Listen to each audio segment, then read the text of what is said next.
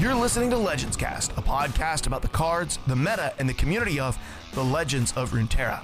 This episode is brought to you by listeners like you. To become a supporter of the show, visit patreon.com/legendscast. Let's do this. Hello and welcome to Legends Cast, a podcast about the Legends of Runeterra. My name is Mark, or The Lift, from outside of Pittsburgh, PA, and with me tonight is my legendary and ever faithful co-host, Dead Broke Nerd. Dead Broke Nerd, how are you doing tonight, man? Doing pretty good, dude. I gotta call you out though here for a second because that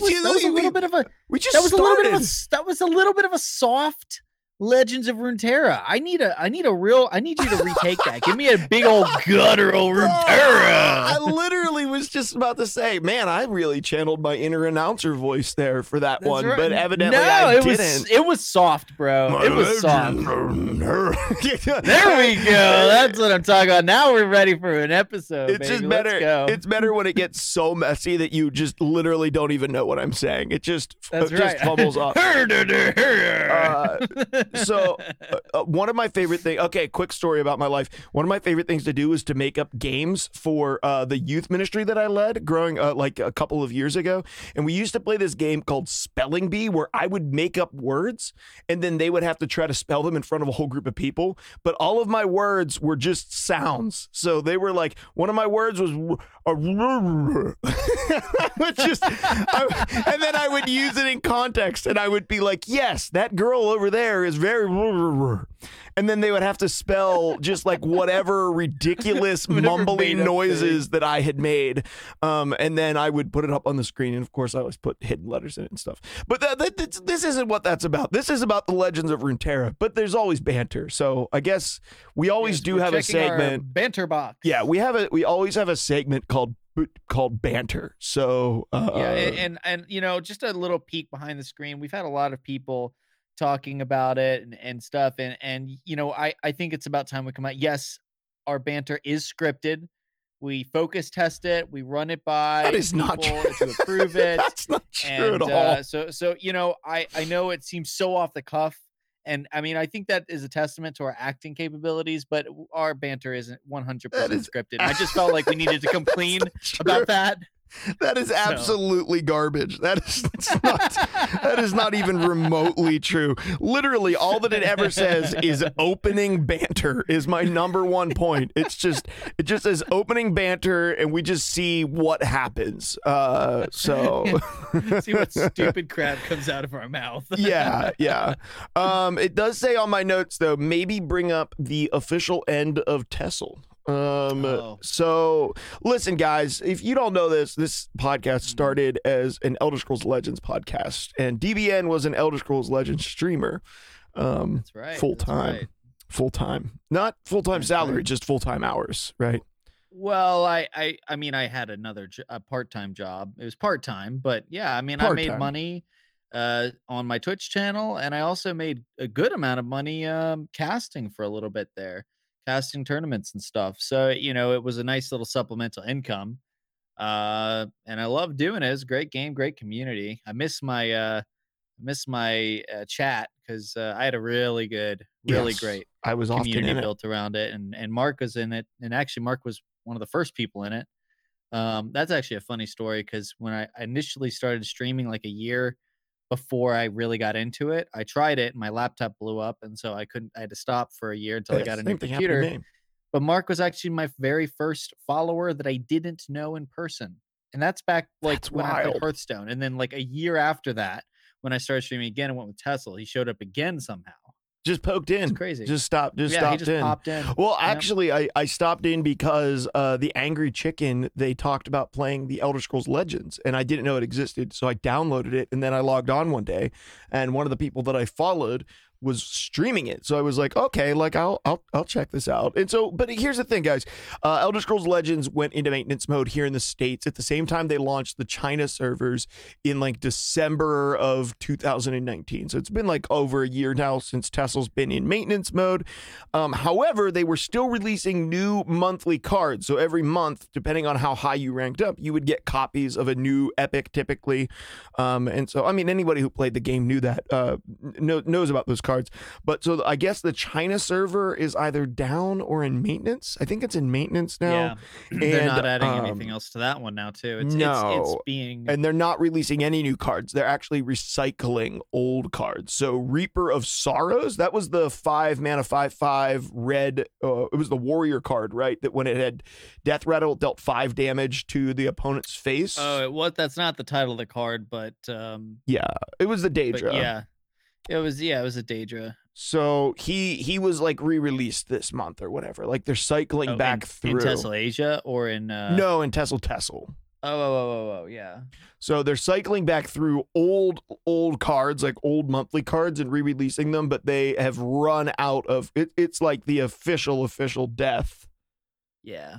Of Elder Scrolls Legends. And that's actually ties in great with our announcement about the Mulligan. On this week's episode of the Mulligan, we're going to be singing Danny Boy in tribute to our poor dead game. So no, we're not doing that. No. You do not want to hear me sing. Me either. I'm really bad. Like really bad. Remarkably bad. Yeah, I'm a pretty bad singer myself, so that's okay. So it's kind of a sad day. It's kind of sad. Yeah. Like I saw the last post from a guy who used to blog about Elder Scrolls Legends, and I read it, and he was just like, "I'm going to be taking this down. Like I'm not going to re-up the subscription next month." Well, you know, it was sad. It was a lot sadder like a year ago, but it's still a little bit sad, right? Like it's still a little bit sad. I do still kind of think about it sometimes and wonder what it would be like to boot it back up again. But it never enough to do it. Yeah, like I've deleted it from my computer, and I've often like clicked on it and thought like, because it's I do it by accident because I play ESO, I play Elder Scrolls Online, so I'll go to click on ESO in Steam, and I accidentally click Legends, and I'm like, oh man, like I'd have to download it again to get into it, and sometimes I see things on Reddit because I still follow the Reddit, and I'm like, oh man, there are people still playing, like there's people enjoying it. It's just like I've explored a lot of the things to explore, or at least aware of it. You know, like I guess if you were still new and you stumbled across it, you might really enjoy it. But well, one of the things I loved about the Tessel, you know, when I played it, was just being able to, because I streamed it, I was really able to sharpen my deck building skills through that. And I definitely think that some of my favorite lists that I've ever played in card games came from ones that I created on stream with my chat and stuff like that. In fact, I remember one of the best people who doesn't play, didn't move over to LOR, I think still plays Tessel, but just a shout out to someone who won't be listening, but Neon Greensleeves was one of the most active chat guys in my chat, and was also just a really creative innovative deck builder, somebody who would often come up with these crazy pitches, and then I'd get to sit on my stream and refine them and tinker with them and stuff like that. So just I just miss those days, in many ways, getting to hang out with people and come up with cool decks, and then have my own spin on things. And by the end of the game, it was cool because I was really well known for a couple different play styles, and that was just such a cool feeling to have, and something that we are known for our podcast. That's pretty cool too. Yes. But it's definitely a different thing than having that that moment where somebody's like, oh yeah, if you want to play an item deck, go check out Debian's video. I mean, that was really neat. Well, if you want to play Vaults of Helia, you still should go check out DBN's video, because that's the best place to find a good deck that uses it. Yeah, I do feel pretty proud because I did that literally the first day that it came out, and it's still like the best version of it. A lot of over the next week and a half, because everybody was playing with the Slaughter docs and some of the other things first. Vaults of Helia was like the less intuitive thing, so a lot of the content creators didn't mess with vaults for like a week. And so I literally, that was the first thing I went to and dropped it like day one of the expansion or whatever. And it's just really amusing to me how almost identical a lot of the people's lists ended up. Yeah, I got you. To mine. Maybe it's just great minds think alike, but it was cool to see that I was right. I kind of came up with that list. It's not a good list compared to other things, though. No, it's not a good deck. So hey guys, tonight we're live on twitch.tv/TheLift. So if you're listening to this episode afterwards, you can always swing by and hang out with us here. give a quick shout out to Silent Shooter 20, who just followed the channel silently because alerts are silenced right now. So that's perfect. So you could be like Silent Shooter 20 and come and join us live most Wednesday nights around 10 p.m. EST. But speaking of the Mulligan, which you might not know what that is, DBN just mentioned it. The Mulligan is the Patreon exclusive podcast that we do for just our Patreon supporters. So our Patreon is over at patreon.com/legendscast. It's also in the notes below this episode. Well, it's in the description of the episode. So you can click the link. You can go over there. We don't set any like limits or levels or anything. So you could literally give us like a quarter a month and get access to the Mulligan, or a penny a month for that matter, and get access to the Mulligan and join our Patreon supporters. I want to give a quick shout out to Royal Shine, who just increased their Patreon support from $10 to $20 a month, tying Templar. Gosh, what a boss. Yes, tying Templar for our greatest supporters, which is incredible. So thank you, Royal Shine. And guys, this month or this week, our Mulligan episode that we're going to release at the same time as this episode is going to be about a brand new card game that's in development called Call of Myth, which is a Cthulhu Mythos themed card game with like the old gods and investigators and, you know, endless mind-breaking horrors and stuff. And we're going to be talking about our playthrough, like the tutorial and stuff on the Mulligan this week, and our initial first thoughts of Call of Myth. We had one of their devs on the show last year as they were in early development, and we've kind of kept our eye on the game ever since. So we're going to be talking about that on the Mulligan. That is a show where we talk about anything but LOR, everything from D&D tips to board games, all sorts of stuff. And so, yeah, that show's a lot of fun. So if you want to check it out, go over to patreon.com/legendscast, throw us a little bit of support, and you'll get a little bit of value back. We also give away every month a Legendscast pint glass, an etched pint glass that we give away randomly to one of our supporters over at Patreon. And I have to ship the newest one really far. I won't say where, but it's not close. It's very far. Like, kind of backfired. But no. The supporter is willing to help pay shipping, which is incredible. Really incredible. What a boss. Yeah. So DBN, the Legendscast Discord League Season 3, we promised to make an announcement about it at this episode. Do we have something to announce? You darn right we do. Heck yeah, because we come through. Those announcements on people. I just got to say, this is one of the coolest things I feel like we've done in our Discord community.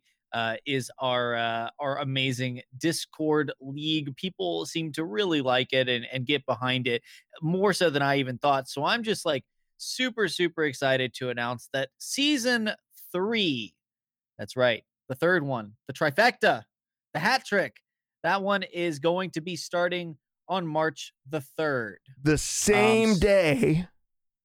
The same day as the release that of the supposedly the new region will be releasing. Oh, man, so that first week is going to be so cool. Yes. It's going to be awesome. It's going to be spicy as heck for that first week and probably the first 2 or 3 weeks.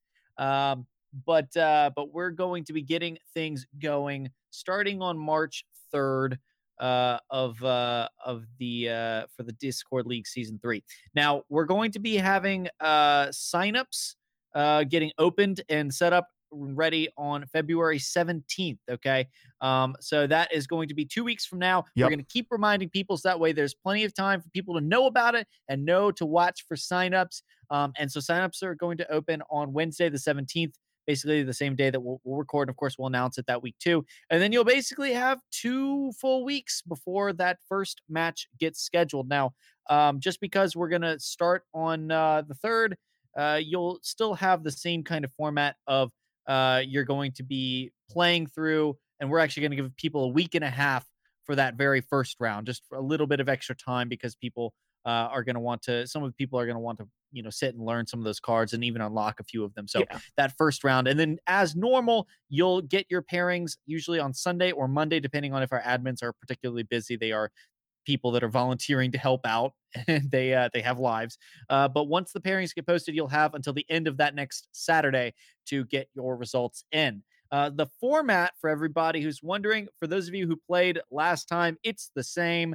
But for those of you who did not, the basic premise is that you're going to have Swiss play. So there's going to be either 5 or 6 rounds of Swiss play, depending on the number of people that sign up. Just like 5 or 6 weeks. We do a round a week.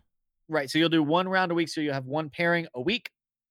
And it is going to be a format that we've kind of come up with to bridge the gap between us needing to have admins for literally every single match every week, which would not be tenable, but also wanting to have, a little bit more of a competitive spin on things. So the way it's going to work is you are going to match up with your opponent, and you are each going to message the opponent telling them what region you would like to ban. Once you do that, you'll set up a game, and obviously not playing the region that they banned, you will queue up your first deck. It's going to be a last deck standing format. So if you lose that deck and those 2 regions that you played in that deck are going to be eliminated. So then you'll have to go to your pool of decks and find another deck to queue up that is going to have regions that have not been either banned or defeated. And once the opponent, once anyone has won 2 out of 3 games, then they will be the winner. Okay, so it's last deck standing, so to speak, but really you're not like queuing up and sending anyone a list of 3 or 4 decks. You're basically just playing best of 3, winner stays, if that makes sense to everybody. So that's basically the format, and then we will cut to a top 8 bracket play where the format will shift slightly. This will be a best of 5, where you will submit 4 decks. And you will submit what champions and region combinations are being used. And then you'll go through the admins to exchange deck lists, ban 1 deck, and then play out. Same thing, last deck standing. So if your deck loses, it gets eliminated until all of someone's decks are gone. I hope I explained that adequately. Yeah. But there'll be rules. There'll be rules in the Discord. Yeah, we'll have the rules, posted up. But if you have any questions, feel free to ask in the League General channel. So the prize support, we have been able. Oh, you want to go over prizes? No. Well, you can do it in a minute. I just want to say, if you join our Discord to specifically play the league and you haven't done this yet, there is reaction rules, a tab called reaction rules. Oh, good call. And you can go in and react, which will give you the league player role. And when you get the league player role, then you can actually go in and you can see all the channels. Because right now you cannot see our league from Discord. But if you get the league player role, you'll be able to see the league, which is where we'll post the matchups and the brackets and have conversation about, signing, getting things set up and answer all the questions and post the rules. And so go into our Discord, go to reaction rules, make sure you go pick up the, if you can't find it too, just like message me and I'll give you the proper rule, but you can go to reaction rules and pick up the player, the Discord player rule and league player, and you can grab it there. But yeah, go over what are the prizes? Cause we're trying to make these always a little bit better. Yeah, we have been able to increase the prize support a bit for this next season. That is in large part thanks to our amazing Patreon supporters like Royal Shine and Templar and all those other wonderful folks out there. I mentioned those 2 because there are prismatic. I feel like that's what they should be. Our top level? Yeah, they're prismatic level, baby. I should create levels and make them like prismatic legendary. Yeah, that would be pretty awesome. So our first place, or actually I'll say third place. So third place is going to get $25. Second place will earn $50. And then first place will earn $75. And their choice of a Legends Cast hat, like the one I'm wearing right now, for those of you who are watching, those of you who are listening, you can go and find a picture somewhere. I think Gibbles and Bits posted a picture of it at one point. But or a pint glass. So you'll be able to choose between a pint glass or a hat. We only have 1 hat left, so if you pick the hat, I think that you would be the last person to have a hat. Yep. Before we bought new hats. So some exclusivity there. And then you will also receive an invitation to join us on the show for an interview. So some really great prizes out there. First place is, we always want to have an interview like we did with Lungs for Heyman users and with Static Sheep. 2 great episodes, actually. I'd say I really enjoyed interviewing those guys. And so hurry up and get in there, get signed up. If you have any questions whatsoever, jump in the Discord and let us know. We're going to be happy to clear those things up for you. Absolutely. So that comes February 17th. You can begin signing up for the league. We'll open up signups, but you can go into the Discord right now to Reaction Roles and pick up your league player role. And so you can have that, ready to go just so you're ready. You can jump in and grab that whenever you want if you hadn't had a chance to grab it yet. Or like I said, message me. That's all the announcements that we have. Season 3, we're really excited about that. I'm really excited about that. The handicap is coming off of me this time, so I'm going to try to That's right. beat some people on my way. But Heimerdinger's still bad, and that's what got me the entire way to the finals in Legends Cast season, the league Discord League season 1, and in season 2 I got trounced hard. But no handicaps on me this time.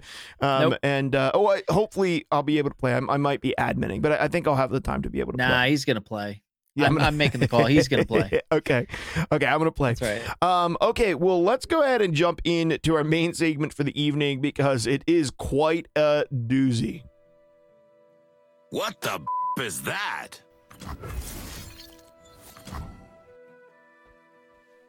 Okay, guys, tonight, as you could imagine, our main segment is going to specifically be about the various cards that have been added to the game. So literally as of today, this afternoon, we got the release of the Aphelios Champion expansion that came with a whole bunch of new cards for Targon and there was like one for each region beyond Targon.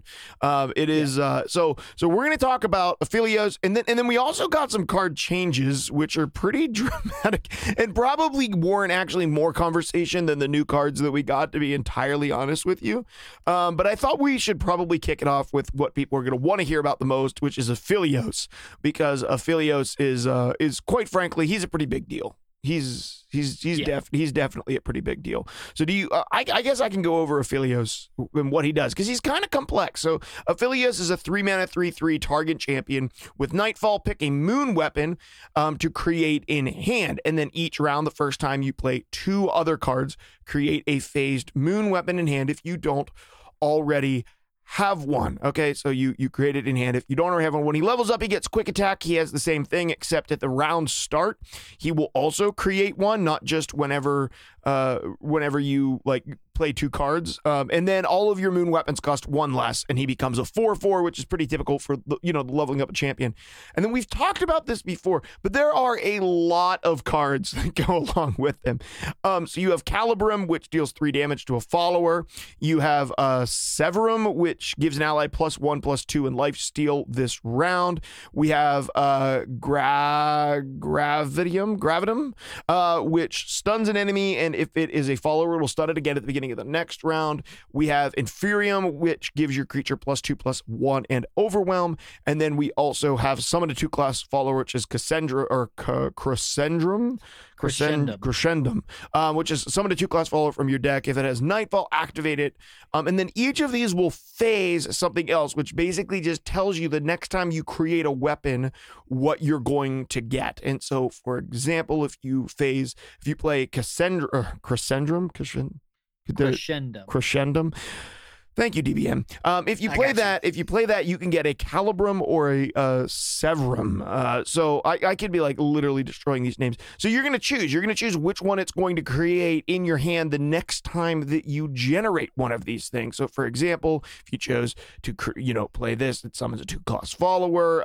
You could create and just know that you're going to get a Severum next, which is going to give you a +1/+2 and lifesteal this round, which I have found to be extremely powerful. So this guy is really, really interesting, extremely versatile, very complex. DBN, have you had a chance to really check him out? Because I know he just came out today, and your Wednesdays are usually pretty crazy. Yeah, no, I hate to say it, but I have not gotten to play Aphelios yet. I've been following along with a lot of the new cards and looking at them a lot, and doing a little bit of deck building in my head. But no, I'm something of a, when it comes to card games, I'm more of a weekend warrior. So not my weeks are packed. But I'm really excited to give him a try, and I think he's really, really fascinating. The first time when he was initially previewed and we talked about it on the show, I was kind of like, yeah, like he feels overly complicated, but the concept has grown on me. And to be completely honest, I also just really enjoy the the artwork a little bit. You know, it's a little emo goth, but that's okay. Like I feel like we don't really have that. So just it feels like a little bit of a more serious card. We were just talking about that last week. And so I appreciate that. I don't know. I think that weirdly, like the less competitively I play a game, the more I pay attention to artwork, because it's one of those things where, like, if I'm gonna play this game and I don't like I have want it time to to look play it good. like 24/7, I want to like what the cards look like. You know, I know that sounds so dumb, especially like it feels dumb coming out of my mouth after I've played card games competitively for such a long time. You know, but I focus on art way more than I used to, and I don't really know where that's coming from. Well, the art in this game is really good, to be fair. Like the art in LOR is Oh yeah. really fantastic artwork. So I played him a decent amount today. I finished my Lunar Beast quest or Lunar Ram quest. I can't remember. So with him came this like pseudo event. It's not like, so typical events come with like a whole bunch of quests and you get like a line of things that you can unlock and you can buy an event pass and all of that, which it didn't come with. It came with Lunar Rewards whenever this launched, which is a daily login for 7 days. And then each day also comes with a lunar quest. And if you complete all 7 lunar quests, you get this super sick, like golden bull, like card back. It's really, really cool. In addition to that, if you log on every day, you will get at least 1 copy of every new card. So if you log on today, you'll get your first copy of Aphelios, for example. And so if you were like, I'd like to experiment with them, well, they're giving you an opportunity to do that. You're not going to get 3 of them, of course, but you can go get 1 copy. So if you're new to the game and don't want to craft, 3 copies, you can just get that first one. In fact, I would encourage you not to craft 3 copies because you're going to get one from the daily login rewards. But one of the first daily quest was to like summon 20 weapons or 10 weapons or something. 20 weapons, I think, from him. So I did that today. Now I played, I think, like 1 or 2 games against real people. I played several of games against the computer because I was multitasking. I had to listen to something else for work. I was on a call, so I was also playing this, and I needed to be able to like just pause and not look at the game at times. And so I was playing against the computer, and I played Diana Aphelios, and it was really fun. But I played Shadow Isles, Targon Shadow Isles, and I played the 2-drop that has a Nightfall. It's an ephemeral, 2-mana 2/2 ephemeral. That whenever you play it, if it was Nightfall, you put a copy of it in your hand, which allows you to really power up Diana and very easily and consistently trigger Aphelios' Nightfall. Because one of the hard parts about Nightfall, right, is that you have to play 2 cards. And you still have to play 2 cards, but you're always going to have the second Nightfall card in hand, which was something that was really fun. And not only that, but one of Aphelios' weapons will also summon him and automatically put one into your hand as well whenever you summon him to the board. So my only 2/2-drops were the 2 Nightfall 2-drops. So it allowed me to Crescendrum. I'm never ever going to get that word right. Literally ever. Lets me get those to the board and activate their Nightfall. So it was kind of like an elusive deck where you used Aphelios to kind of control the board and gain life, Diana to be able to control the board, to be able to pull stuff in, because she levels up very, very quickly in this deck. Like Diana is leveled by turn 3, turn 4 pretty much every time, because it's running a lot of the Nightfall from those 2 sets. It's a whole lot of fun. In fact, I should probably just pull it up right now. I called it, I just labeled it the Lunari deck because I just feel like those are the 2. I think those are like the 2 most Lunari champions. But it also runs Cursed Keeper, and it also, so that one I was talking about is the Evershade Stalker. It also runs Cursed Keeper. It runs Blighted Caretaker to go with those Cursed Keepers because I found that to be really good. I'm still running Pale Cascade because I found just the ability to Nightfall and draw was good. It's running Crescent Guardians, Doom Beast, a couple copies of Bastion. I threw in 1 Moonlight Affliction, which silences 2 enemies and then makes them unable to block if you Nightfall. And then at the top end, I ran 2 Neverglade Collectors. I'm sorry, 3, and 2 copies of Cygnus the Moonstalker. And what I found is Neverglade Collector alongside of the Evershade Stalker is just crazy because you just generate a whole bunch. If you're in the late game, you just keep generating a whole bunch of ephemerals, and then they all attack, all die, and all drain one, alongside the Neverglade Collector. So it's a lot of fun. I don't know how strong the deck is. I'm not going to say that it's like, wow, like it's really, really good. But I consistently leveled up Aphelios and consistently leveled up Diana. And that's always a good sign for a deck when you consistently level up the most powerful cards in your deck. No, I mean, it at least means that your synergies are where they need to be. Yeah, and Aphelios leveled up is really strong because once he's leveled up, if you have no guns or weapons in your hand, right, he generates one at the beginning of the turn, and then I think you can generate another one. And so it was often that I would get to play two, or I would save one from the turn before, play it, and then play a second card to generate another one. I found that I didn't really attack with him very often. What I usually did was literally got Diana on the board, got Aphelios on the board, and then I used sort of like the +1/+2 and lifesteal, or the +2/+1 in Overwhelm. Like a Diana with Overwhelm, Challenger, and First Strike, or lifesteal, Challenger, and First Strike is very, very strong. So he just synergizes really well. Like a lot of the spells that you're going to generate, you're going to want to put on Diana. Something that I noticed is you just have to be aware of like when you want specific cards, right? Like you do often not, you don't want the stuff that's going to buff your creatures on your opponent's turn. You want to get that stuff on your turn. So you want to like get ready for phasing in stuff that you want on your opponent's turn. Things like summoning a 2-drop from your deck or stunning an enemy. And so you kind of got to be aware of like of how you do that. It was a lot of fun, guys. It's a really, really fun deck. I'm just going to take a moment and share the deck code in the chat. And people can certainly check that out because it's been a really fun deck. Aphelios, Diana, really cool. What was your dreams for Aphelios? Did you have something that you really wanted to play? No, not really. I mean, I love Nightfall. Sure. Like, I actually, after last week where I got a little bit of flack for never posting videos to my YouTube, I posted a video to my YouTube. So wait, did you say you posted a video to your YouTube? That's what I said. Yes. After we were so hard on you? That's right. Yeah. Wow. Mm-hmm. Okay. It's peer pressure, man. Yeah, that's how it works. That's how it makes the world go. That's right. But yeah, no, I did post a video that was Diana and Riven. So okay. it's the deck that was like the creation, like immediately or immediately after the last expansion. That's the one that I played the most on stream, and it's actually just very, very effective.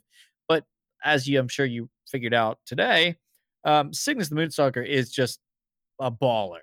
Really fun, yes. Just absolutely incredible. And so like making a big, beefy Riven elusive is a very viable way to win. And honestly, that's the cool thing is like you can make, even just if you make your what's the one, the 5/3 with Overwhelm, that's Nightfall. If you just make that one. Yeah, Crescent Guardian. That's a great one to make elusive. Boom, 10 damage to the face, you win. Like there's a lot of really great synergies going on there. So huge fan of Nightfall in general. And so I'm definitely excited to toy around with what the best kind of Nightfall combinations are, and is it Diana Aphelios? Is it Aphelios Nocturne? Is it Aphelios and something else? And I actually know that I've been chatting with Gibbles and Bits about a Aphelios list that he's been tinkering with, and actually has been preparing the list to slot Aphelios in.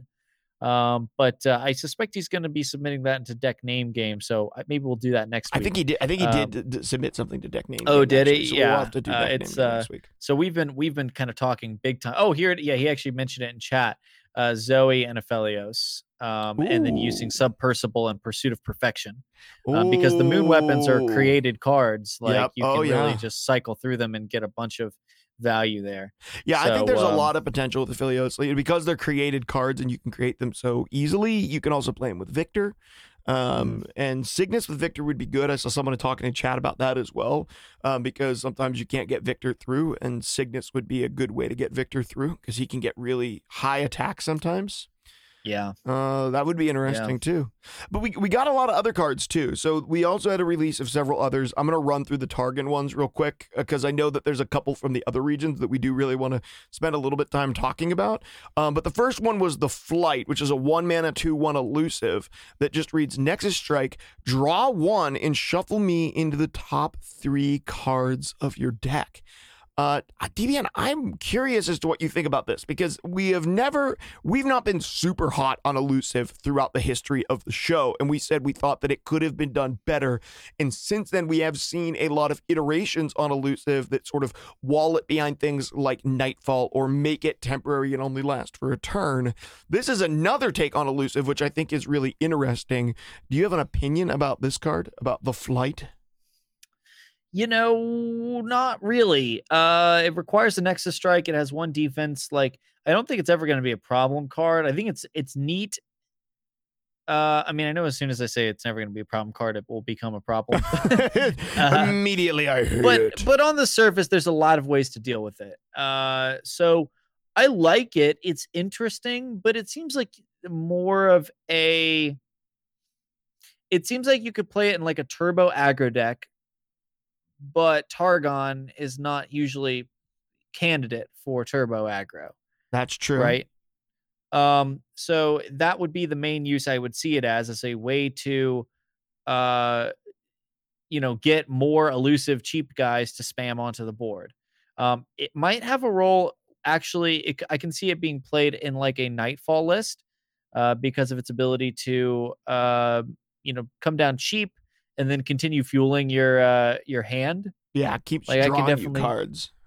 Well, and weirdly, like the Nightfall list that I've been playing with Riven, actually, the big win conditions are buffing up your Shadestalker, your Crescent Guardian, either basically buffing up your elusives and your Overwhelm units. Mm-hmm. That's how you punch the damage through. It's kind of like a slower paced aggro list, or maybe a fast paced mid range list. Like, and potentially you could speed that up with things like the Flight as a cheap way to generate or to activate your Nightfalls, but also, refill your hand because Nightfall also wants to be playing multiple things in a turn.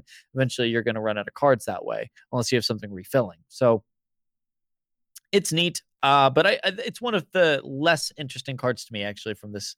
There's a lot of interesting cards to me from this grouping. I thought they did a great job with it. Oh, yeah. I think the cards in this set are some of the most intriguing and potentially some of the most impactful that we've seen since the KDA cards. And I don't love how impactful the KDA cards are, but I would love these cards to be impactful because of the nature of them.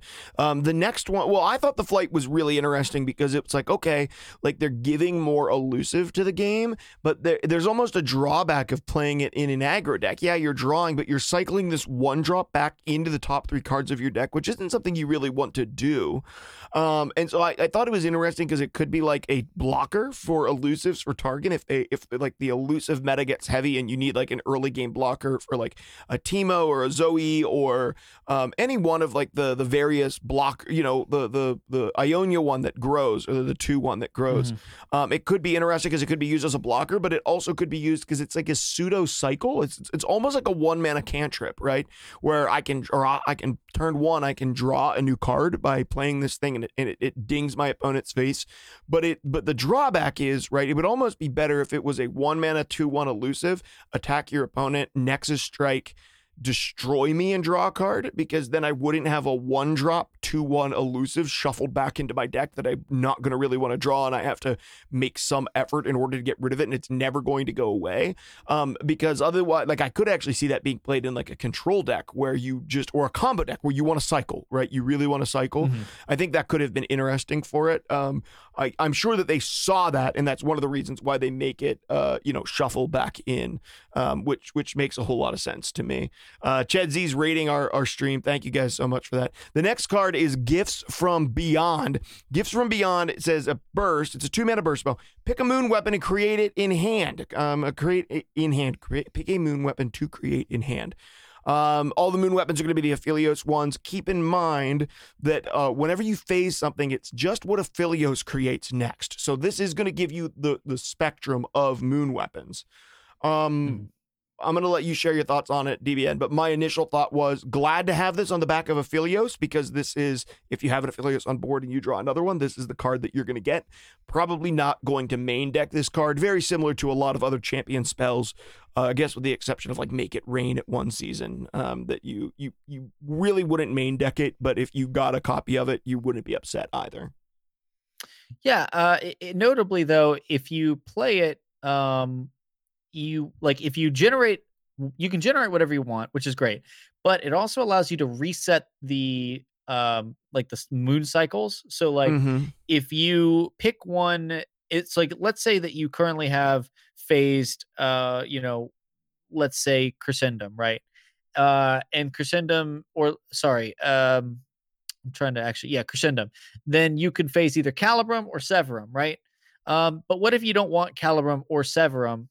You need the stun, for example. You need the stun one, right? You can basically jump through the cycle and reset it. So you get one that's going to be useful now, but you also pick the one that's going to be allowing you to branch into the one that you want next. Basically circumventing the slower pace of like, okay, I only get to generate one per turn or whatever off of Aphelios. So like that's what's really fascinating to me, is that ability to reset the cycle in a different place. And all of them are really good. So but you never play this without Aphelios, I don't think. No, because it's basically 2 mana, get a 2 mana spell. It's like 4 mana to play one of Aphelios' spells. I think that you only play Aphelios. But I can see wanting to play it with Aphelios, especially now that like a lot of the spell competition in like 2 and 3 costs, like Pale Cascade nerfed, Hush nerfed. I mean, we'll talk about that later, but there might be more room for spells, like alternative spells, playing Targon. And so like when you play Aphelios, you may want that extra redundancy and also the ability to level them up faster. So I think I can see myself main decking. I just don't know if I'm going to yet. Yeah. I played enough Aphelios to say that Aphelios generates enough. I probably don't need that. The next card is the most interesting card of the set by far, of course. Starbone, 2 mana burst spell. If you behold the messenger, which is the 2 mana 2/2 doggo, grant celestial allies everywhere. +1/+1. So this goes in your messenger deck, man. This goes in Six Simics messenger deck, right? I mean, 100%. This is a cool card. This like kind of makes like the doggo chain 101 Dalmatians deck a little bit viable, right? This is definitely, I think, my favorite card, or top 3 from this set, this little mini set. I just, it's not going to be, I don't think doggos are going to be viable, but they're definitely going to be more like Poros. Like they're a playable meme deck or a playable fun deck. There's going to be the time where, oh my goodness, I get to play Starbone and all of my, Celestials, and especially all those messengers that you're going to be able to hopefully loop and keep drawing through, are going to be even stronger. It's not that it's going to really make that big of an impact on the meta at all, but it's just going to be another incentive to play something fun. And I love that. I love getting, that idea of like, oh wow, like I like playing Poros. They've got a lot of Poro support. Poros are never going to be tier 1. Well, good. They probably shouldn't be. That would probably be annoying. I hated in Hearthstone when Murlocs were tier 1. I hated it. The stupid, annoying, ugly fishmen with their gurgles. Please don't make them tier 1. Please don't make doggos tier 1. Well, they're better than Murlocs, but That's the point true. being, like those fun tribal / like really telegraphed synergies.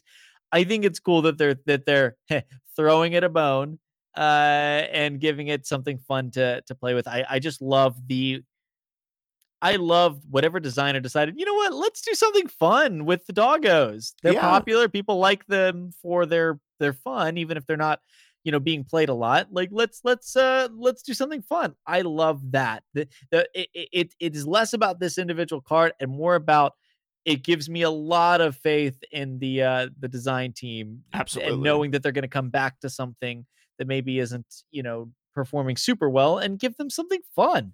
Yeah, man. And then it just makes it a little bit more viable, a little bit more fun, a little bit more synergistic, and I'm down for that. The real question is like, is there ever like a Celestial deck that wants to run a couple copies of this bone and wants to grab the messenger kind of like early in the game off of something that generates a 1, 2, or 3 Celestial? Because it does buff all Celestial cards, not just the doggos. So you can buff all the Celestials that you'll play forever, which is kind of cool. I think that's kind of cool. It's probably not good enough. Like those Celestial decks, like the Aesol decks, are too competitive for their spots. Like you can't just splash in doggos, but still think it would be cool. Are you looking through the cards? Do you want me to keep announcing them, or do you want to tell? No. Keep announcing. I am looking at them, but I like that you announce them. Okay. The Sky Shadows, a 2-mana 3/1 creature. Guys, all these cards are from Targon, so just until we go somewhere else, I'll let you know. When I'm summoned, refill 2 spell mana if you behold a Nightfall card. I looked at this card, I'm like, I don't love this card, but I love that they're continuing to explore Behold. I love that Behold did not stay just in either Celestials or just in 8 or more cost cards, right? I was afraid that Behold was just going to be like a troll thing in Freljord with just 8 or more cost cards. I love that they're really exploring Behold, and I hope they continue to, because Behold is actually one of my favorite keywords, because it sort of forces you to synergize, and they can sort of give like a bit of a power spike to the card, because it has in like Behold is a limitation, right? Because it isn't always going to happen. You have to build your deck in a certain way to ensure that it's going to happen. So it's not that I'm like, oh, I can't wait to play this card in particular, but it is like, oh, like, okay, it's a good sign for me that they're going to continue to do Behold in other arenas and other type of cards and decks, and that's very exciting because I really like Behold myself. Yeah, no, definitely. I mean, between this and Starbone, you know, they're giving you, they're using the keywords and the mechanics in other ways, and that's just a good trend to have, a good trend to be involved in. So, let's think about this. Sky Shadows, right? Yeah, like 2 mana 3/1. That's a good stat line. Yeah, if you're playing aggressive, 3/2. 3/2, or even defensive, because it's going to trade into. I've actually talked about this a few times. Unless the creature has elusive or overwhelm, the preferred aggressive stat line is usually like 2/3, because it's going to survive a trade and continue snowballing a board, right? So this doesn't have elusive or overwhelm. So in this case, what's cool about, or fearsome is another one. Yeah. But this one is going to be more reflexive. It's going to be able to trade into more things, therefore basically being creature-based removal, if you want to think about it that way. But here's the coolest thing about Sky Shadows, right? It is the perfect thing to go with Nightfall, because it can refund itself if you have a Nightfall card you want to play. It's basically free and triggers Nightfall. It's like a better or different version of that Dusk Petal guy. Right? Yeah, I wouldn't say better, but yes, a different I'll take.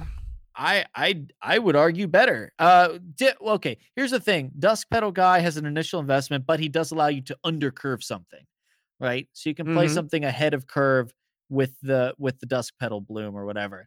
But the Sky Shadows is really neat because, it's like, if you have a Nightfall card that you want to play, this guy comes down, refills spell mana, okay, not actual mana. That's my thing, right? The spell mana is my thing, because what do you want to play with this, with the 2 spell mana? Pale Cascade. And what just got nerfed? Well, in Nightfall, it's still worthwhile. Like, you 100% still play 3 Pale Cascades in Nightfall, because it cycles a card and you need to be continually generating more cards. I agree. I just feel like, oh man, like it just got nerfed. But that's what it went perfect with. But hang in there, because here's the kicker, and the reason I love this card. Guess what's 2 mana that you want to play with Nightfall? Stalking Shadows.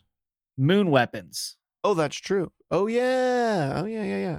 And guess what Moon Weapon summons a 2-drop from your deck? And this is not when I'm played. This is when I'm summoned. Oh, so this can summon that out. Very interesting. So if you play, I think it's Crescendum, you can pull Sky Shadows and instantly refund the Moon Weapon. because the moon weapon was a spell. You get the spell mana back. That's interesting. Or you could pull one of your 2 Nightfalls, your couple of 2 mana Nightfalls. You could pull the Shade Stalker, sure. But you want to. The point is that you want to get those things, right? Like all of those things are 2 mana things that you want to get out with Crescendrum. Exactly right. And I honestly I think that this fits really well into the Aphelios package.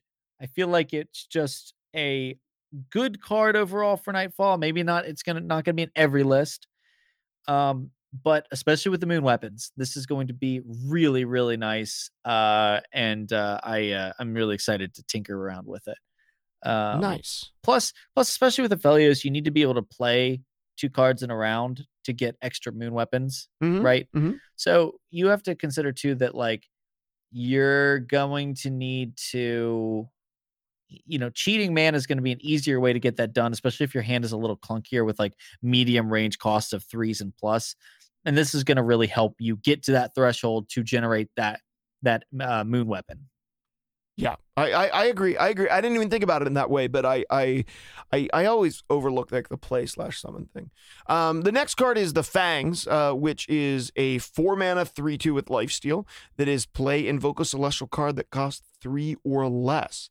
I can't tell if this is not good or a staple.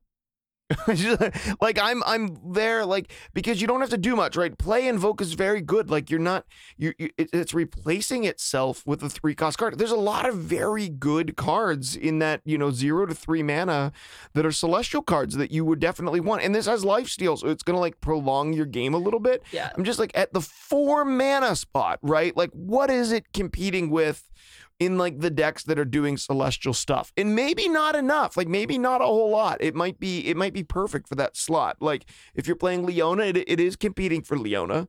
But sometimes you don't want to play Leona until she's leveled up. So maybe the Fangs is great. I think the Fangs is could be really, really strong. I just can't tell yet, but it could be really good in celestial decks.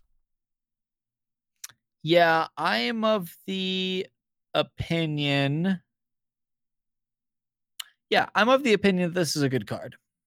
I happen to really like the celestial cards of cost 3 and less. You have the Trickster, which is an elusive 3/3, which is great for blocking enemy elusives or pushing, sneaky damage. You have the Doggo, which can cycle. You have the 0 cost, or the one that gives the 2-cost one that gives +2 in spell shield. Yep, spell shield really strong. Yep. Even the Serpent, I actually happen to really like the Serpent as a way to quickly go and challenge. Challenge is just a strong keyword, and it's free. The only ones I don't really like is the Charger, and I guess honestly I just generally like most of the 3-cost and lower celestial cards. A lot of them are really good. Yeah. A lot of them are really good. Interestingly, this along with Spacey Sketcher, I was actually talking to Gibbles and Bits about this, does give you additional ways to try to find the messenger for more doggos. Yes. So you can have some doggo. So this goes in your doggos deck. Your giant panther, celestial panther goes in the doggo deck. Oh, sure. Heck yeah. Cats and dogs living together. Mass hysteria. And then you'll have a lifesteal unit to help you stay alive. I like it. I like this card. I don't know if it's a staple. I don't think even if it's a good card, I don't think it's a staple, but it's definitely good. And I think it can see play, in certain lists that are looking for something to keep generating cards, keep your hands full, plenty of ways to play celestials, but I think this one is nice if you're not, playing a strictly Targon deck, because like Mountain Scryer is pretty good, but this kind of competes with Mountain Scryer in the same slot, but it has lifesteal. Yeah, I like this more than Mountain Scryer because it trades up a little bit better and it regens you health. Exactly. I like this card. Okay, I'm just going to say it. I think the Fangs is a great card. It's always tough to project if something's going to be, if something like this, that's like a value generator, it's tough to determine if it's going to find instant play or not. But I would keep my eyes on it for sure. And I know I'll be tinkering with it because I think just anything that generates cards, and especially if you can know what those cards are likely to be, you can have that expectation for it and know what kind of role it's going to fill in your deck. And so if there's a deck that needs that role filled, boom, the Fangs is going to be a big time candidate. Mm-hmm. Yeah, agreed. The next card is the Cloven Way. We're going to go back to the landmark because I think that one's going to require some conversation. 5 mana, 5/4 with Overwhelm that reads Nightfall, stun an enemy. If it's a follower, stun it again the next round. So we have a very similar ability to Aphelios's weapon, but this one is on a creature. It's on a 5 mana, 5/4 with Overwhelm body. Granted, you have to Nightfall to make it happen. I think that each of these creatures are linked to one of Aphelios's weapons. I'm just realizing that because they're like offering up, like the giant cat in the background. They're offering up Severum, and in this one, the one that stuns stuff. So it seems like each of his weapons are like inspired. I don't know the lore behind Aphelios. It seems like it's inspired by some sort of like celestial entity of some type. This one that being a giant gravity goat. Sense. Yeah, especially with the names of each of them, right? So there's like a celestial entity that's really linked to each of Aphelios' weapons. I'm just realizing that now. That's really cool. I think this card's kind of bonkers. Is it bonkers? Is it kind of crazy? Like, okay, the Cloven Way. Yeah, like in an aggressive Nightfall deck, like, do you definitely always run this? That just say like, well, I'm gonna play a 5 mana 5/4 and I'm gonna stun something.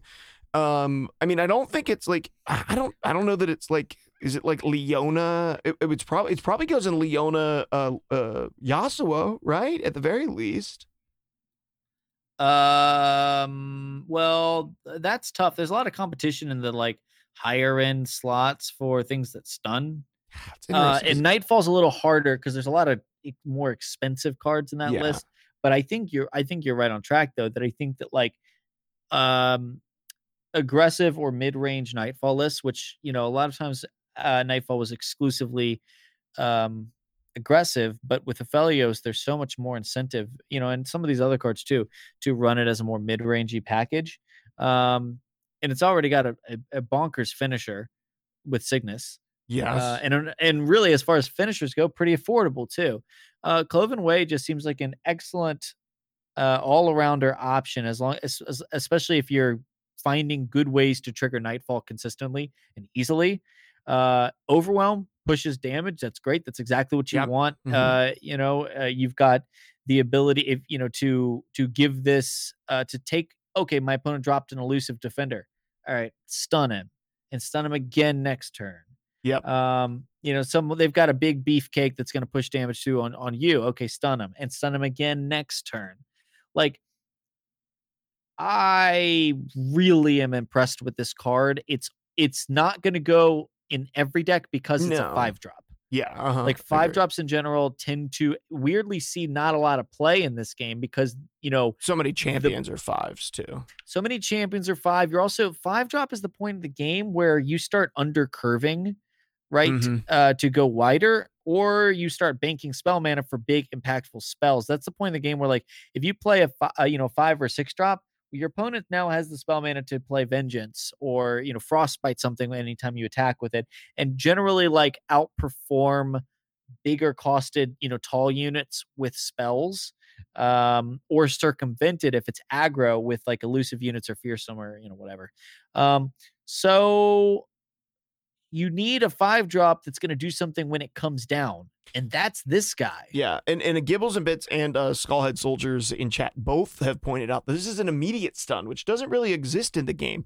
Almost every stun we have in the game is either delayed because it waits until the beginning of the turn to stun, or it's a skill to stun, which you can counter with deny, or by sacking one of your creatures or something, or it's a spell, a fast speed spell. This happens immediately. So when you play this with Nightfall, it is going to stun the thing before your opponent can respond. I do think that is worth noting. I think that's worth noting because we don't have a lot of stuff in the game that does that. As far as I'm aware, we don't have anything in the game that does that. Even Leona's abilities, it's a skill. Yeah. It could be countered. It isn't typically, but it's a skill that could be countered. Yeah, it's good.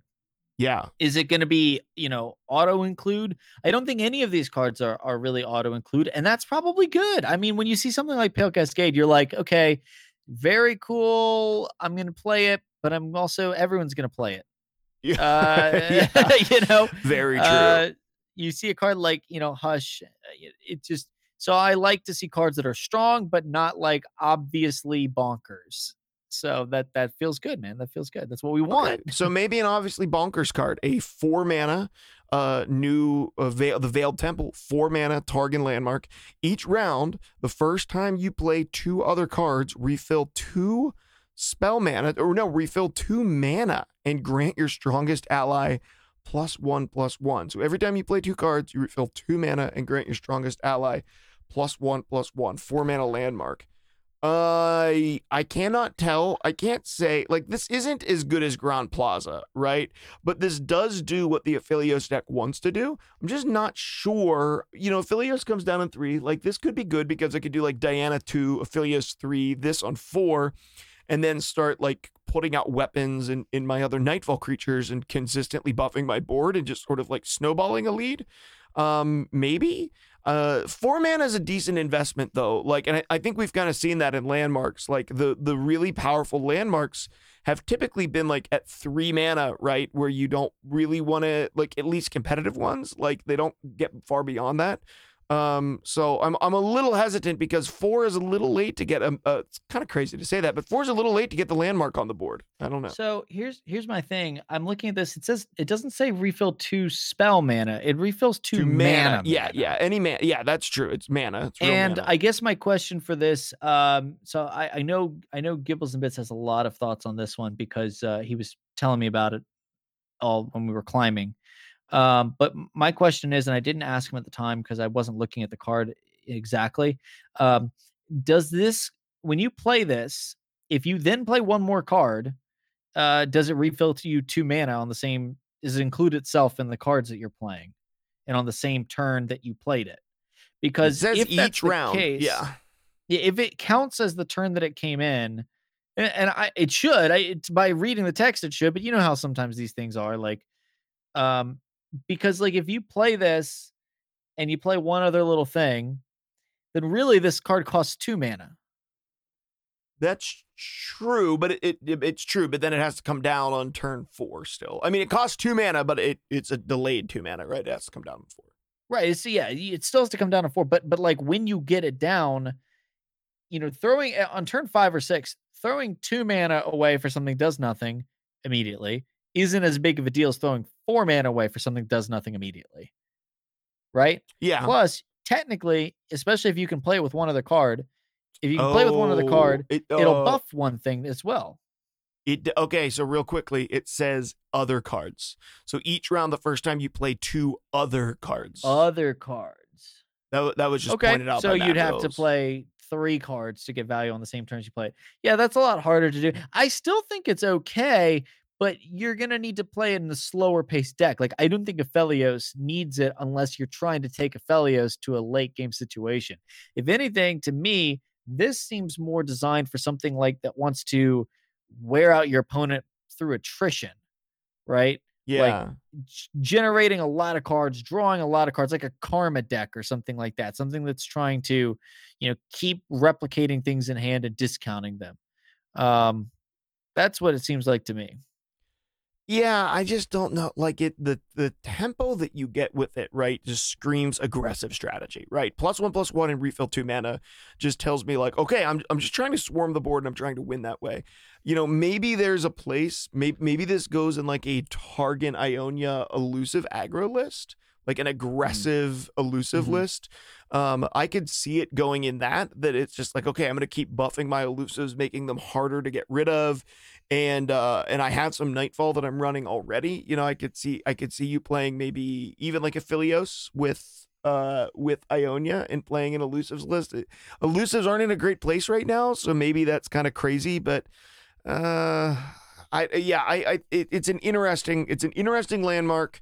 I'm yet to believe that it's like amazing is my thing. Like, I just am not sure. Right. Yeah. No, I get that. Yeah. Let's try to blow through some of these other ones because I know there's one specifically that we want to talk about. We're going to other regions now. Bilgewater, summon a powder pandemonium. 4 mana, summon a powder monkey. Give a random enemy vulnerable this round for each time you've activated Plunder this game. Going back to Plunder and Powder Monkeys, and we like Powder Monkeys around here. We do. We're Powder Monkey fans. I'd hazard to guess. So yeah. And this gives us more Powder Monkeys. I do love Powder Monkeys, Cotton. Here's the thing, like 4 mana, slow. Slow. That rhymes. A lot of Bilgewater things are slow. What's strong about this is the giving vulnerable. The thing is, like, you look at this card and you think, whoa, if I've plundered 6 times, I'll get 6 Powder Monkeys and make all of their things vulnerable. Well, that's not good. Because if you're able to play 6 Powder Monkeys, it means you don't have anything else on the board. Yep. And this is often, like most often, maybe 2. And giving an enemy, random enemy vulnerable, that's pretty good, but you need something that's going to capitalize on it, and generally the Powder Monkeys won't do that. So here's the situation where this is useful. If you've plundered, 3 or 4 times, and you have 2 or 3 guys that are on board that are pretty decent, your opponent's got 2 or 3 guys, you play the Powder Pandemonium, and really you care more about giving all of their things vulnerable, and then just filling out the rest of your board with things that'll do chip damage. It's not bad in that situation, but you just have to remember, like, that's a situation you want it in. Is a situation where you're on like turn 7, you got 7 mana and maybe 2 banked. You got 3 guys that are of decent size, and there's something you need to kill. Okay, Powder Pandemonium, I've been plundering, I've got some cool stuff, maybe I stole some stuff, whatever. Now all of your stuff is vulnerable. Oh, and I also filled out the rest of my board. Let's say I have 2 Powder Monkeys to fill out my board. Cool.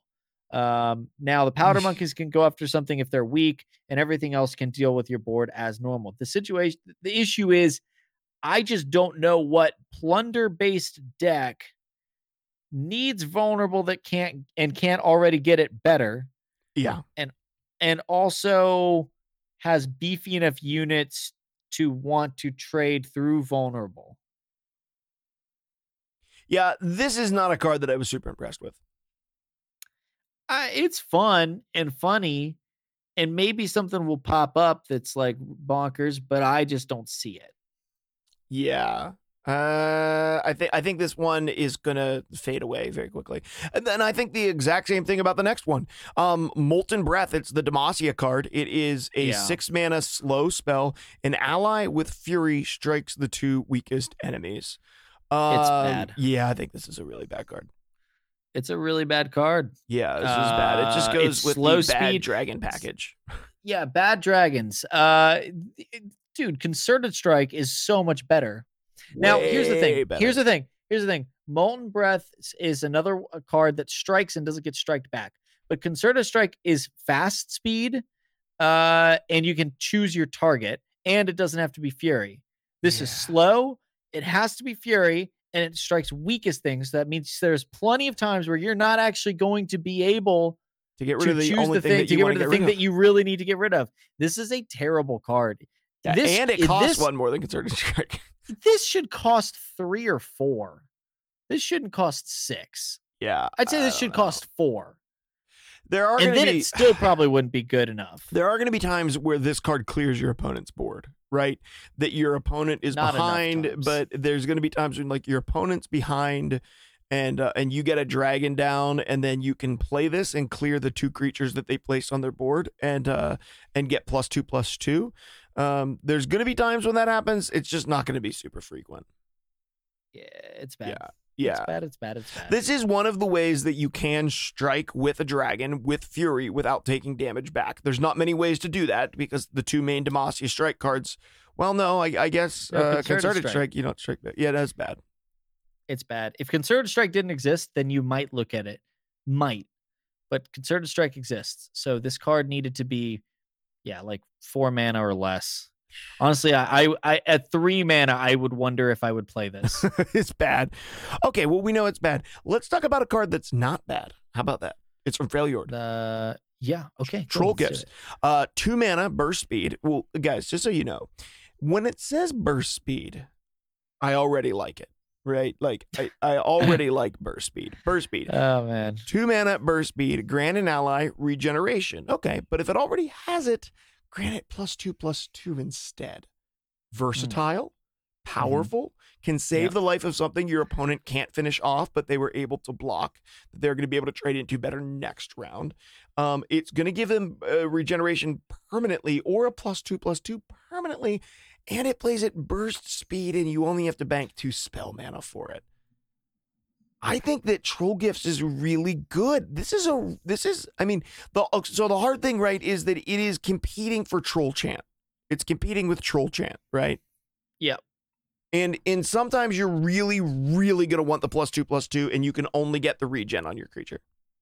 Yeah. That's a reality. But I still do think it's a good card. I think it's a good but niche card. And I'm willing to be wrong on this, but it's so there's going to be a lot of times like you only play this in a deck that has a fair amount of regeneration already. And the reason is you're going to hold it in hand, and there's going to be times where you wish that it gave the +2/+2, but the thing that you want to buff doesn't have regen. It is not a guaranteed thing. It doesn't always do what it says it's going to do, right? Because it's always do what you want it to do. Right. So it's like, okay, it'll give regen, and sometimes it's going to be something, it's going to die. Giving a regen does absolutely nothing. Sometimes giving something regen is going to be great, and your opponent's going to go, son of a gun, I don't know what to do. But that inconsistency of, usefulness, right? Where sometimes the regen's going to be bonkers, sometimes it's going to be completely useless.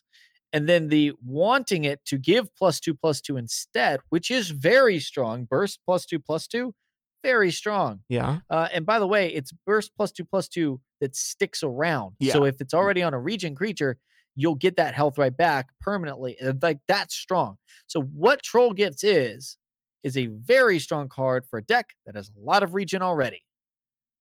Yes.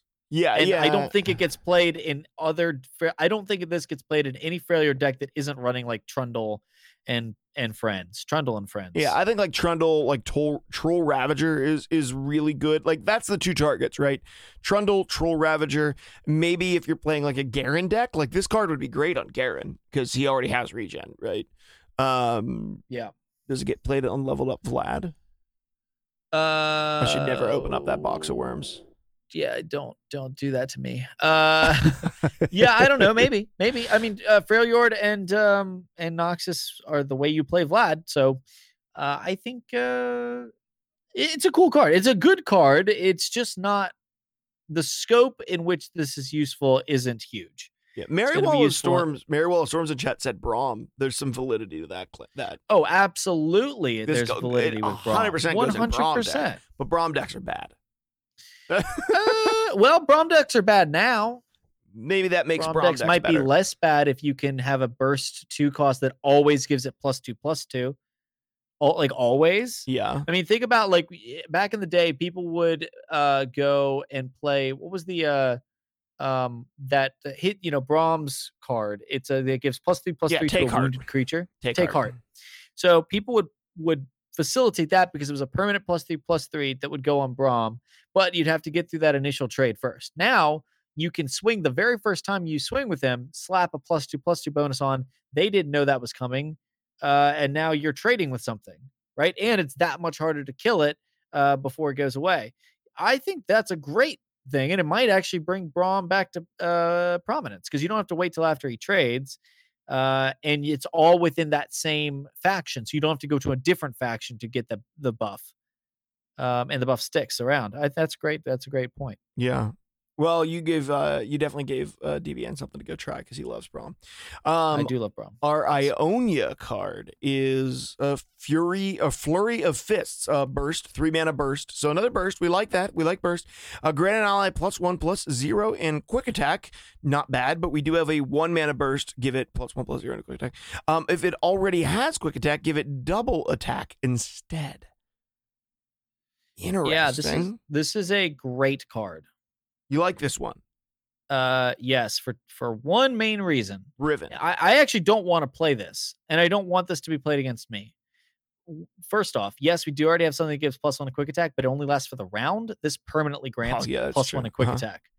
And giving double attack to a elusive creature is going to be mind-numbingly unfun. This creates elusive OTK, and I don't know if it's good enough to get through if like Ezreal's popular at the time, or PNZ or things with a lot of removal, or if they're popular at the time, okay, maybe it's not going to be valid.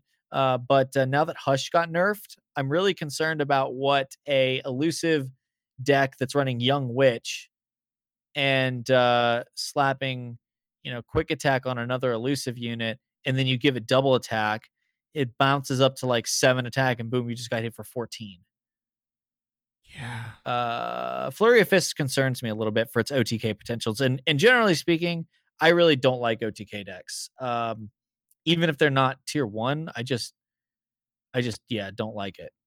Yeah, you're right. This does this does enable an OTK deck. I was thinking of like Riven, right? Like this card on Riven, like after you put she just got buffed, right? You give her quick attack, right? And you give her +2/+0. If she's leveled up, you're giving her +4/+0, and you're giving her overwhelm. So you would be giving her plus with this card, you would be giving her on a turn +5/+0 overwhelm and double attack. And overwhelm with double attack is busted because you quick attack the creature and kill it, and the damage goes over, and then you keep going and you attack the opponent's face as well.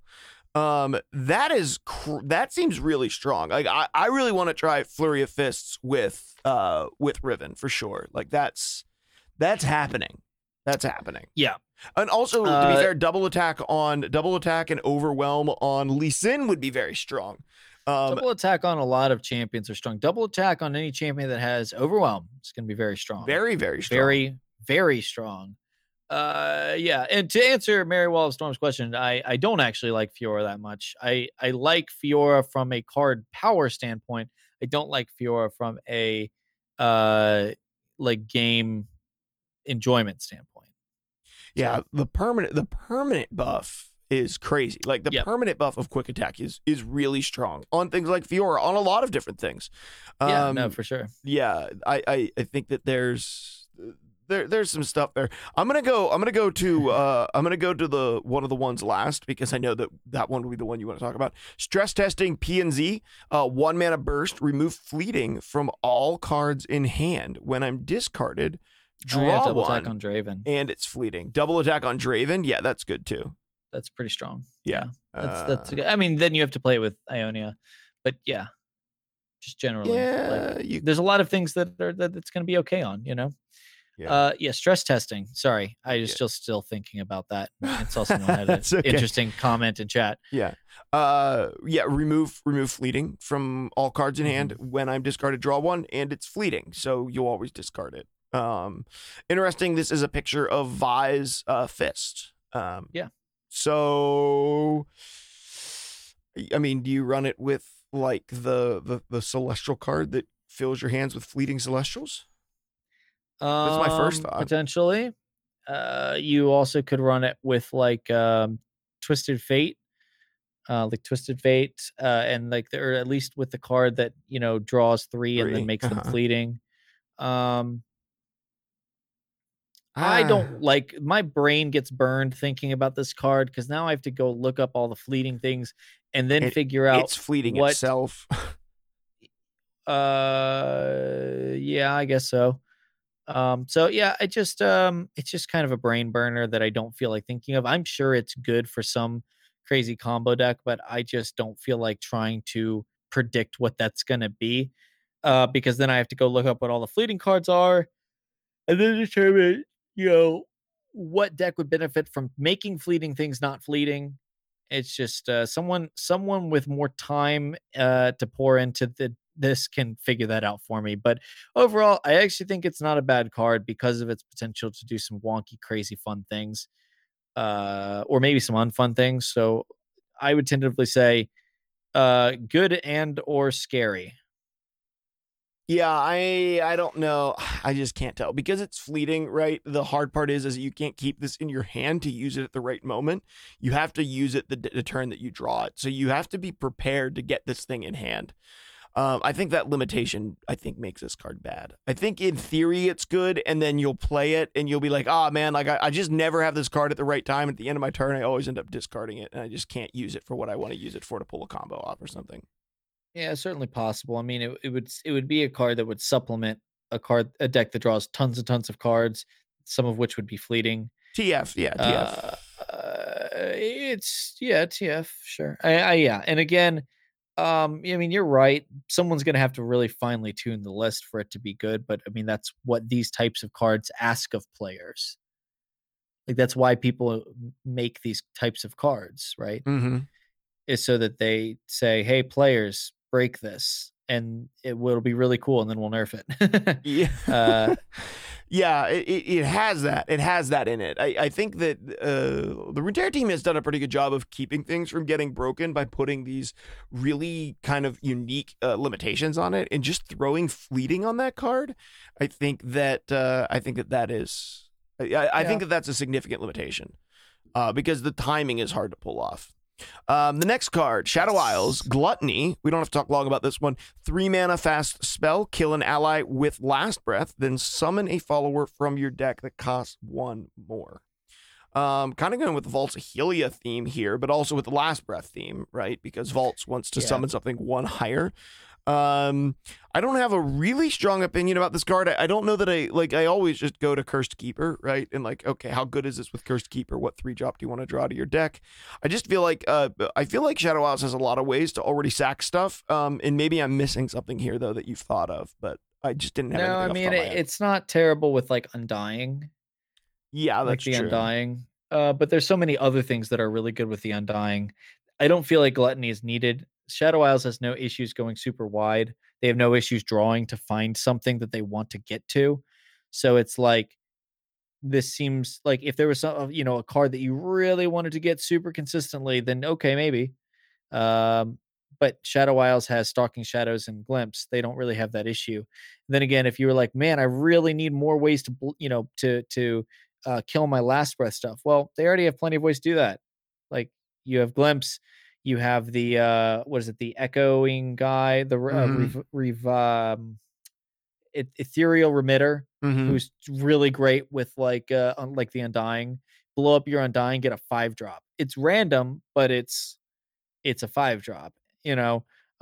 So like there's no lack of ways to blow things up. This seems a little superfluous, neat, cute, even, but not great to me. You'll need to show me a reason to pull a specific drop from your deck and tell me why you can't just wait to draw it. Yeah, I mean the thing that it works on, right, is Anivia, which pulls the Rekindler, right? I mean it just automatically does it. But so often you just, I don't know. I think there's sometimes that you don't really, it's fast, like people can respond to it. Maybe there's, it does work. Like this definitely goes in your Anivia deck. I just don't know how good Anivia decks are. And I don't know that this was the thing that, like, this was the gap that Anivia decks had, right? Anivia decks didn't typically have the gap that says, once I get to Anivia, I can't keep making Anivias. They have always been able to do that. Their problem is they can't get to Anivia. If you could summon a champion with this, that'd be so cool. Oh, that would be cool. Yeah, it would be so cool if you could summon a champion with this. You have to target something with Last Breath. Yeah, I think like the clear indicate, like Anivia into Rekindler is like the clear use, and maybe you do run 1 or 2 copies of this in that deck, but in my opinion, that's not what Anivia decks struggle with. They don't struggle to do this thing. They don't. Yeah, I you can definitely do some things. Skullhead Soldiers points out that you could cheat out like a 7/7 Crocolisk. That's pretty cute. Like you can run like Undying, blow it up, get a Crocolisk. Like, yeah, that's cute. But here's the other thing. Like, what if you don't have a Last Breath card down? Like this card's completely dead sitting in your hand. Glimpse Beyond, you can blow up anything. Mm-hmm. Yeah. I don't love it. Don't love it. Well, I know that you love Wild Claws. Wild Claws is our Noxus card. I know that you love that. 5 mana, slow spell. An ally strikes an enemy. Okay, not struck back, just strikes an enemy. If it has Overwhelm, deal excess damage to the enemy nexus. This card's not good. This card's not good, but this card is fun, and it goes in the direction that I want to see Noxus. So I want to see Noxus go in the direction of blowing through defenses, like literally overwhelming the opponent and blowing through the defenses with Overwhelm. Like, I want to see them in the playstyles encourage you to play big, beefy boys with a lot of attack and Overwhelm, and ways to, you know, either increase your efficiency at getting those guys to live, or increase your efficiency at how much you can get out of them before they drop. Like, think about, like, you know, just this awesome Vanguard dude charging in and taking out 3 dudes before he finally drops, and how much damage he can do to the Nexus. Like, that's the design space I want to see Noxus in thematically. I really like Whirling Death for that reason. I really like Armored Tusk Rider for that reason. Heck, I even like Darius for that reason, even if he's boring. And Wild Claws shows that they see that too, and like respect that design space for, you know, for Noxus, even if Wild Claws in and of itself isn't bonkers. I still can see myself playing 1 or 2 copies of this if I'm likely to have, like, if like this makes me want to go fetch Darius and play around with Darius, right? Because Darius can now say, okay, I've got 10 attack and Overwhelm. I'm a beefcake. I'm a stud. What do you got? Okay, I'll throw down I'll throw down a Dusk Petal guy, 2/1. And they don't even think about the implication of that. Mm-hmm. They just allowed you to do 10 damage to their face directly without attacking. Yeah, I think that is where this card shines, right? Is it's almost burn or reach for it's decks. Definitely reach. It's reach for the decks. What I wish is that this but it's card also was removal. Fast. But that's the thing. It's removal and also, reach. Well, if it was fast, this card would be absolutely nuts, because then you could use it to remove. Yeah, I mean, me too. But like, imagine if my Armored Tusk Rider was, you know, attacking. They put up a blocker, let's say, with like 4 defense. Okay, I'm getting 2 damage through right now. If I play Wild Claws, hit that thing, they take 2 damage, and they take another 6 damage when Armored Tusk Rider goes through. It's what Whirling Death already can do, right? But with the ability to do even more damage. Right? It would be untenable, and there's really no way to play around it, because as the defender, you're looking at like, okay, either they have this or they don't have this. Like, if Wild Claws was fast, I mean, you'd say if they have this, I lose, but I can't not block. Right? So it would be a very unfun situation for players to be in if this was fast. But yes, it would be absolutely ridiculous. At slow speed, it still serves the function of, I get to kill something huge and not get, you know, not take retribution on my big character that I want to stick around. It also gives you the ability to be, I want to push damage. I'm going to beat up on their little scrub guy and, you know, flank them and sneak damage through the flank. That's kind of how I'm just visualizing this, as like a army, you know, a war party. But like that's how I see Wild Claws, is like, it's not it's slow speed, which is bad, and it's a little pricey. But with Spell Mana, the priciness always is overinflated. So to me, I look at this and I say, I get to, if I'm playing beefcakes, this is a way I can go and kill their Ezreal. I can jump the bench and kill whatever. And it's in Noxus. I don't have to go raid and, you know, Demacia for a single combat. I can now have a way to hit the back line with my big guys in Noxus, right? Because sometimes like the Noxian Fury or whatever is not enough. You know, there's not tons of like super dedicated kill things in Noxus, and I just, it's not going to be able to be played super well in things like a Swain list, right? Because, you know, Swain doesn't have that much attack. A lot of the things in his deck don't have that much attack. I mean, Leviathan's pretty good, but even that 4 and 8 drop doesn't have much.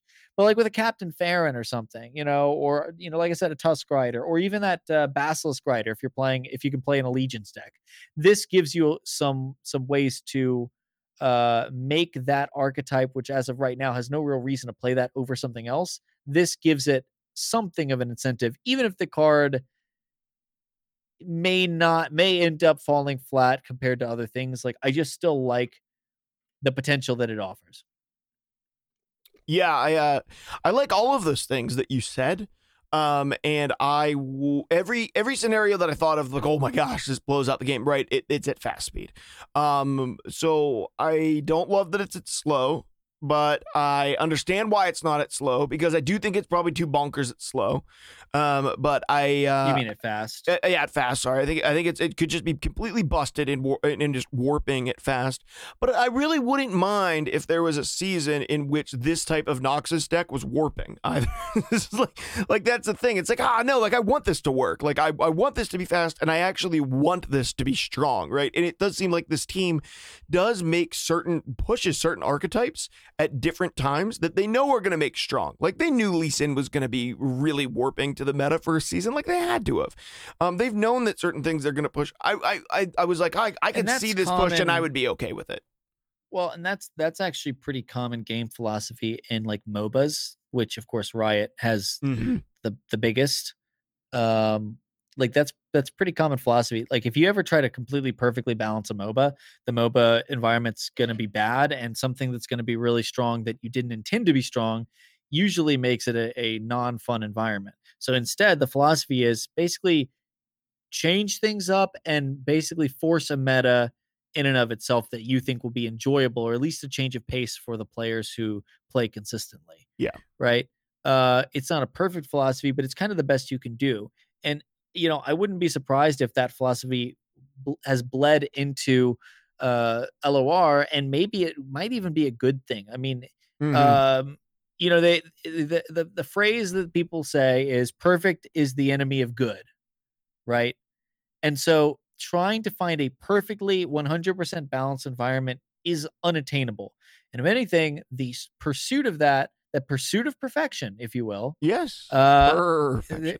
The pursuit of perfection often leads designers to kind of run away with things and accidentally take something too far, or that they didn't intend, or try to tinker with things just so that the metas and strategies become rote and boring and predictable, and you can't experimentation declines and stuff like that. So yeah, that's my thoughts on this. But Wild Claws, back to the kind of the root of this, Wild Claws to me is exciting and allows me to play the things that I want to play, even if it's not going to be tier 1. It's not going to be tier 1, I'm pretty sure. But darn it, if it's not going to be a cool, and it will be impactful if you build around it. It will be impactful. So to me, that's all that matters. I agree. So DBN, I'm looking at what we have to talk about yet in the patch notes, and I'm looking at the fact that we've been recording for an hour and a half. And I'm thinking maybe we talk about patch notes next week. What do you think?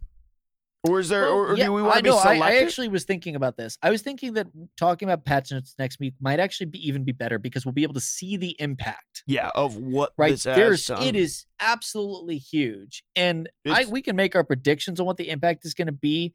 But I think this time around, I would like to wait and see what the feedback is, what's getting popular. I'm sure, I don't know if we'll see a meta report in time, but I would just like to, kind of gauge the thing, play around with some of these changes, especially the ones to Victor and Riven. Riven being that that's one I'm excited for.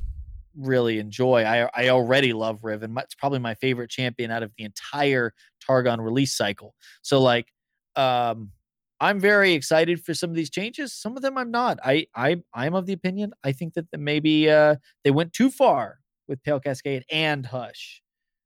Pale Cascade, maybe not. Hush, I guess I just don't. Yeah. I just like Hush. Some people hate Hush. We're not the two of those people. We're not the people that hate Hush. Yeah, we're not. Pale Cascade, I actually can see. I will only say there's a lot to talk about there, and I just want to see how it pans out. Yeah, I think next week we'll talk about it from a slightly different perspective, a little bit of time.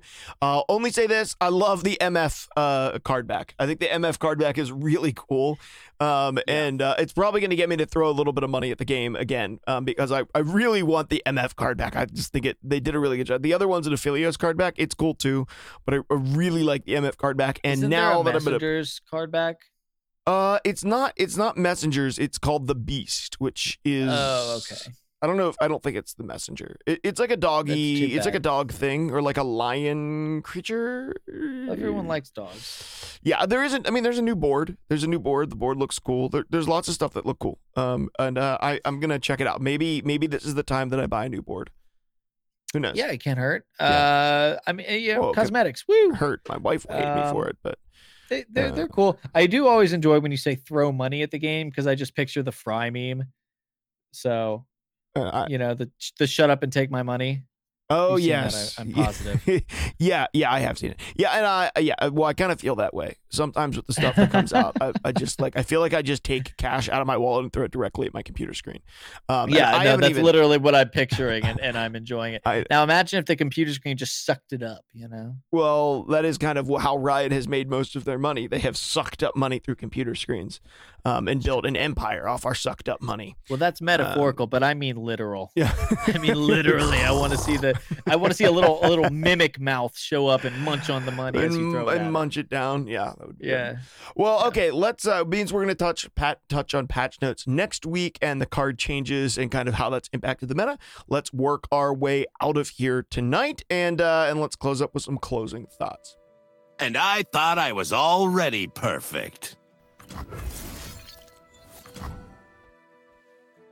Okay, guys, the closing thoughts, the intention of closing thoughts is that if you've taken an hour and a half to listen to us talk about LOR, hopefully you don't just become a better LOR player by this podcast, but you become better at life as well.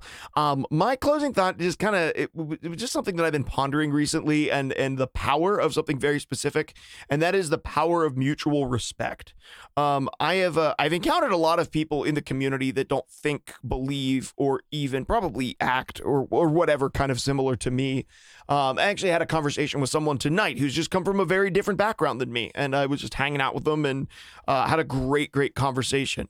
And through 2020, one of the things that became very, very clear to me wasn't just that we have a problem in our culture across the board with a lot of different things, but just the sheer lack of mutual respect for people who are on the opposite side of an issue or a thought than you are, has been kind of disturbing to me. Just we supposedly sort of live in this culture where violence is being eliminated and that people, care more for each other than ever before, and they support one another, and we fight against all of this injustice. And then we have very, very little mutual respect for people who think or act differently than us. And granted, there's certain behaviors that can't and shouldn't be respected, that are just wrong. And we typically you land in prison for many of those things.